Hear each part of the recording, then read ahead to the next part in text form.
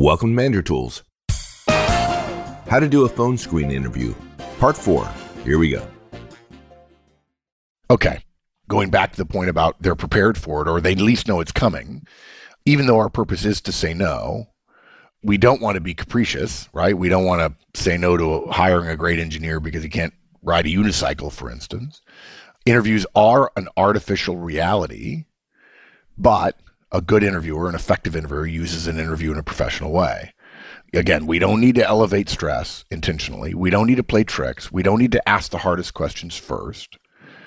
All of our data show those techniques don't help us. They don't predict well. That's the point of interviewing, is predicting well. And all that said, tell me about yourself does something that only behavioral interviews do close to as well. Tell me about yourself creates numerous opportunities for probing about the two things that will make the biggest difference in this candidate's success or failure with your firm, and that is how and why they make the decisions they make and the behaviors they engage in around those decisions. Decisions and behaviors, and in fact, decisions are a subset of behaviors, but people don't think that way. Decisions and behaviors are the hallmark, the fundamental substrate that blossoms into the good candidate or the bad candidate. And having someone tell you about themselves and then being able to probe about why they did what they did or how they did what they did is literally like interviewing at the root. That's exactly what it is, right? Yeah. Because the candidate's going to give you a high-level answer and you're going to get a chance to probe. And speaking of high-level answers, don't be surprised if a 30-year-old person gives you a tell me about yourself answer that takes only 1 minute. Right. That's insufficient. Yeah, it is. But you know why they do it? Well, no. There's two reasons why people give a 1 minute answer to tell me about yourself. And for the record, guys, this cast is not going to teach you how to evaluate tell me about yourself answers. We'll do that, okay? Our guidance on evaluating answers will do that some other time.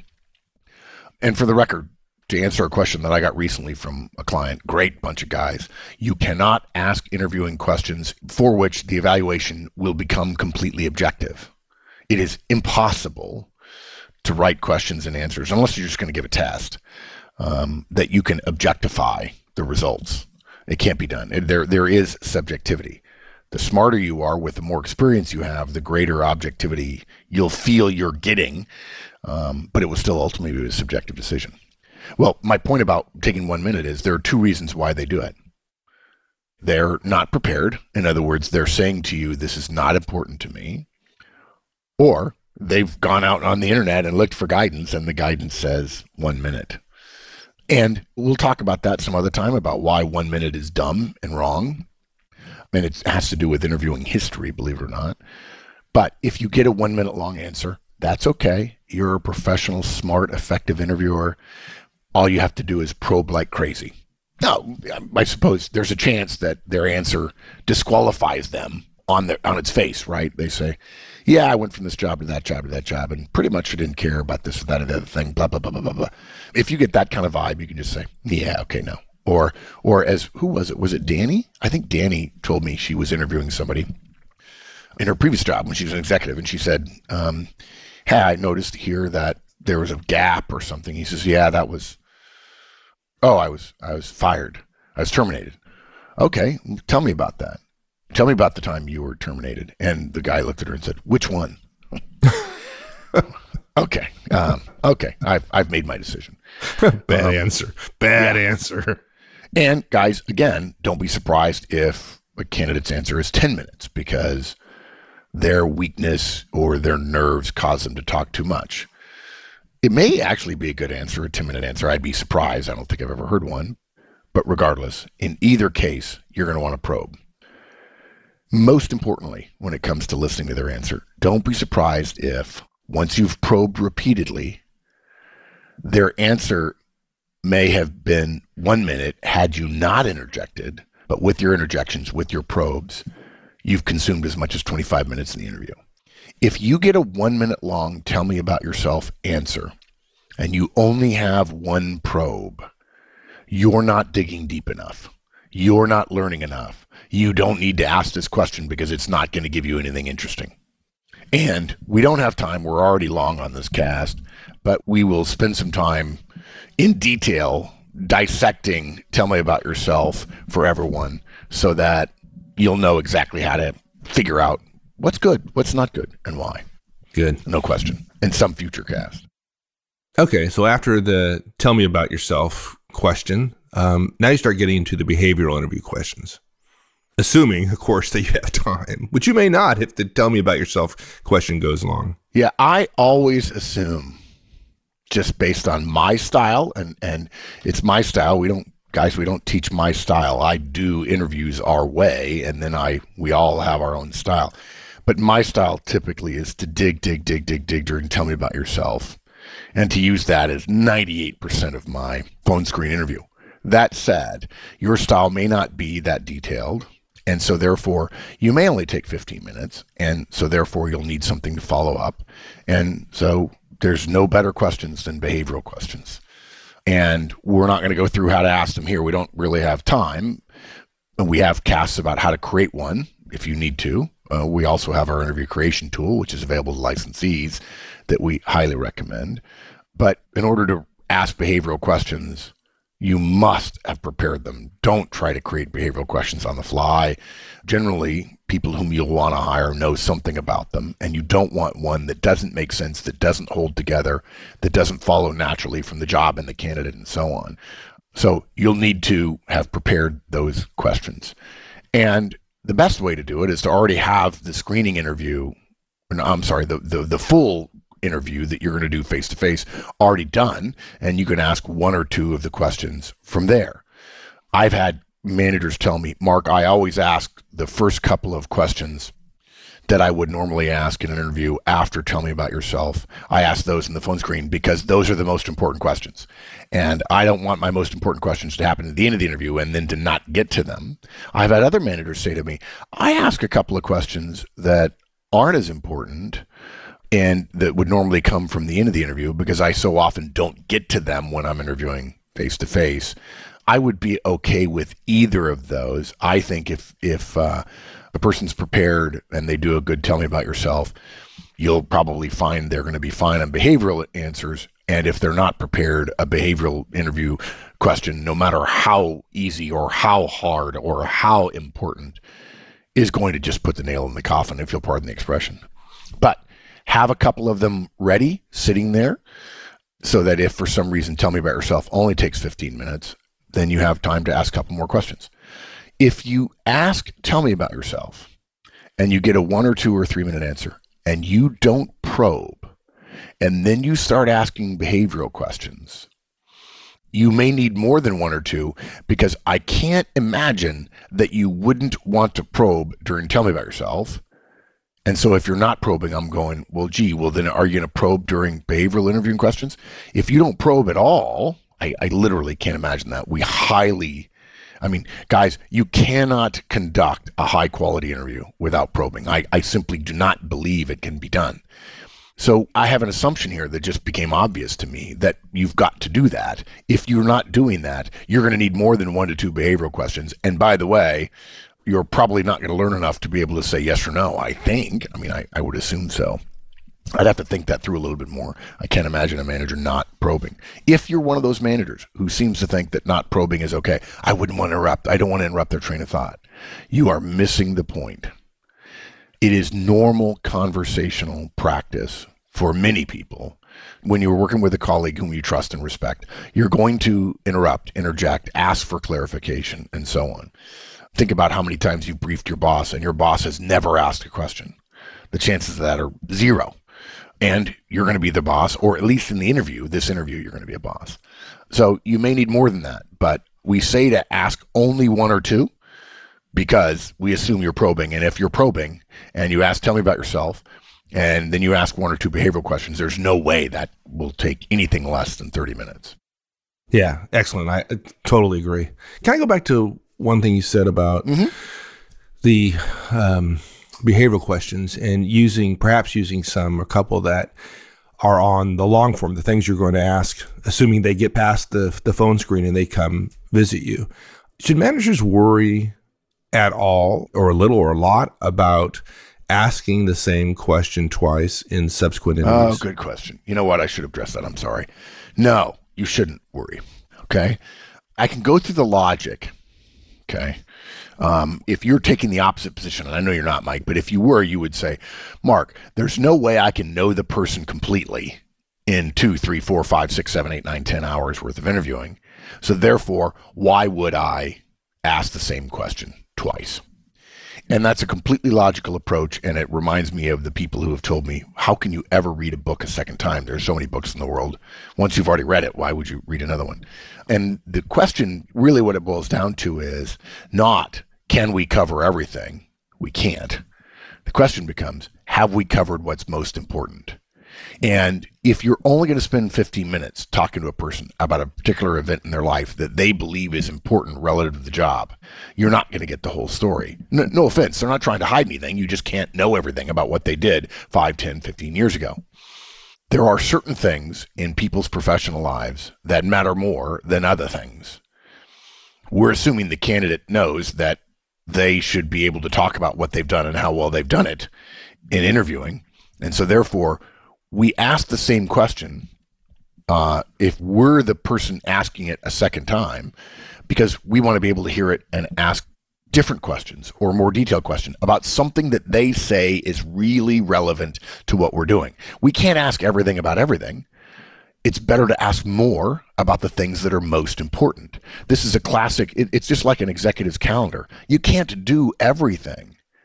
And you shouldn't try to do everything. You know you cannot. I mean, raise your hand. Again, not if you're driving. If you get all your work done every night before you go home. Mike, you and I have this conversation all the time. People don't. There's a moment when you start the process of going from a manager to an executive where you realize, I've never gotten all my work done. Right. Oh my gosh, you know what that means? That means, therefore, my entire decision process regarding work up until now has been wrong. Up until now, I've been saying, I got to get everything done. I got to get more done, got to get more done, got to get more done. Well, the moment you don't have to get everything done, more is not necessarily the criteria. Best is the criteria. And so therefore, there should be some things that you don't get done or that you're willing to get in trouble for. Same thing here. We can't ask all the possible questions in the world. We don't have enough time. So therefore, we want to ask the right questions, and it's okay to ask the same question again. Let's assume that Horstman screens Danny Martin, and then both Horstman and Ozan ask Danny the question that Mark asked in the phone screen.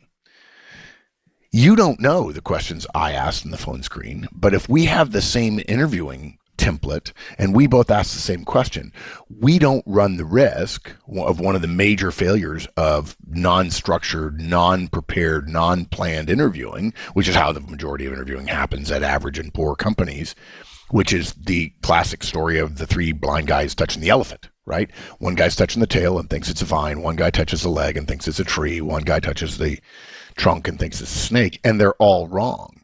The idea that everybody gets to ask their own questions is ludicrous because we're comparing one person through one filter, the filter we've created for one job. It is crazy to think that everybody's of the same caliber and everybody will ask important questions and all of the questions will be different, but those questions will then give us a complete picture as if we're painting by numbers. That would only make sense if we told everybody, you ask questions 1, I'll ask questions 2, you ask questions 3, we'll trust each other, and then we'll have a perfect... No, what ends up happening is somebody asks 1 and 28 and 94, somebody else asks 2, 17 and 80, and we end up with a whole bunch of random dots, and we think we're an impressionist painter, and it's perfect. Yeah. It's ludicrous.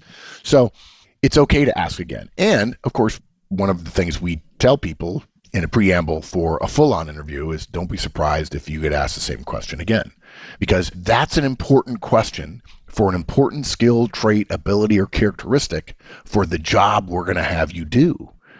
And another thing, maybe they have a second example. They don't have to choose to use the same example. I don't mind if they give me the same example. And folks, if you're worried that a candidate will use the same example every time and therefore somehow get better at answering it so that the guys at the end will say, this guy was super well prepared, trust me, that never happens. What happens is just the opposite. Candidates were like, oh, they're going to ask me the same questions. This will be easy. And they underemphasize, they underplay it. They act as if I'm going to win the game. This is easy. And their answers later in the day are sloppy and weak.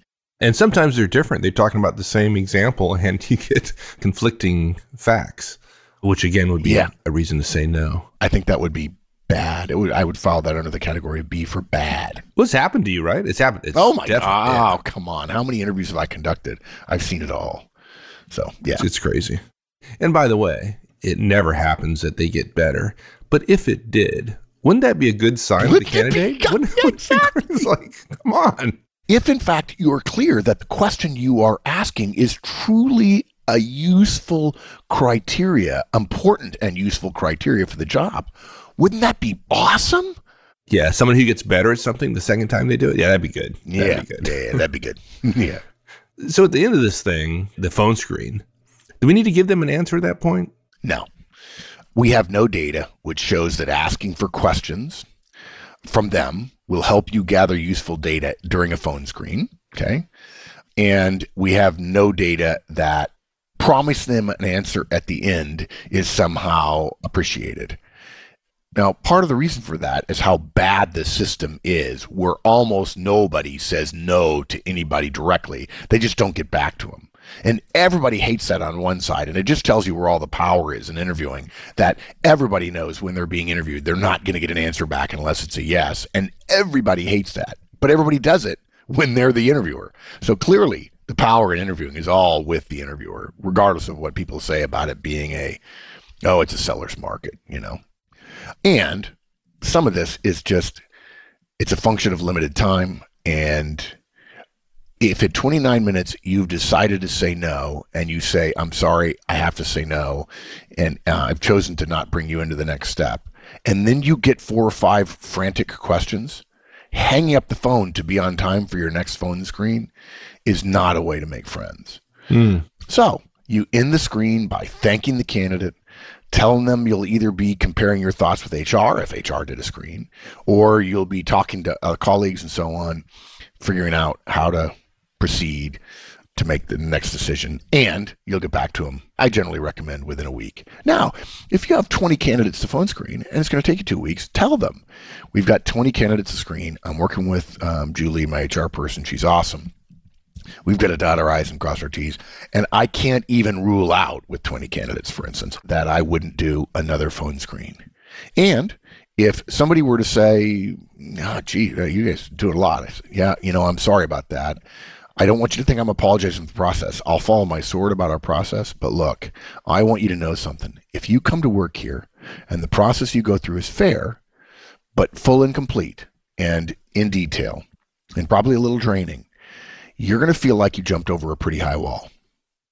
And you know that the next guy I hire went over the same wall. There's no favoritism. I'm not going to hire a buddy of mine and let him slip in through the back door. There's no back door here. Everybody goes through the same rigorous process. We only have good people here. And frankly, I'm going to be really lazy and say, the better hiring process I have, the easier it is for me to manage. And if you're good enough, I want you to know you went through something that proves you're good enough. Now, look, you may not choose to come here, and that would be painful for us because it's hard for us to say yes. But hopefully you'll see the kind of people we are. We're good people. We care about people. We're nice people to work with, and we have high standards. But we do it in a way that's palatable. And I want you to work with other people who have your standards. So that's why we do it this way.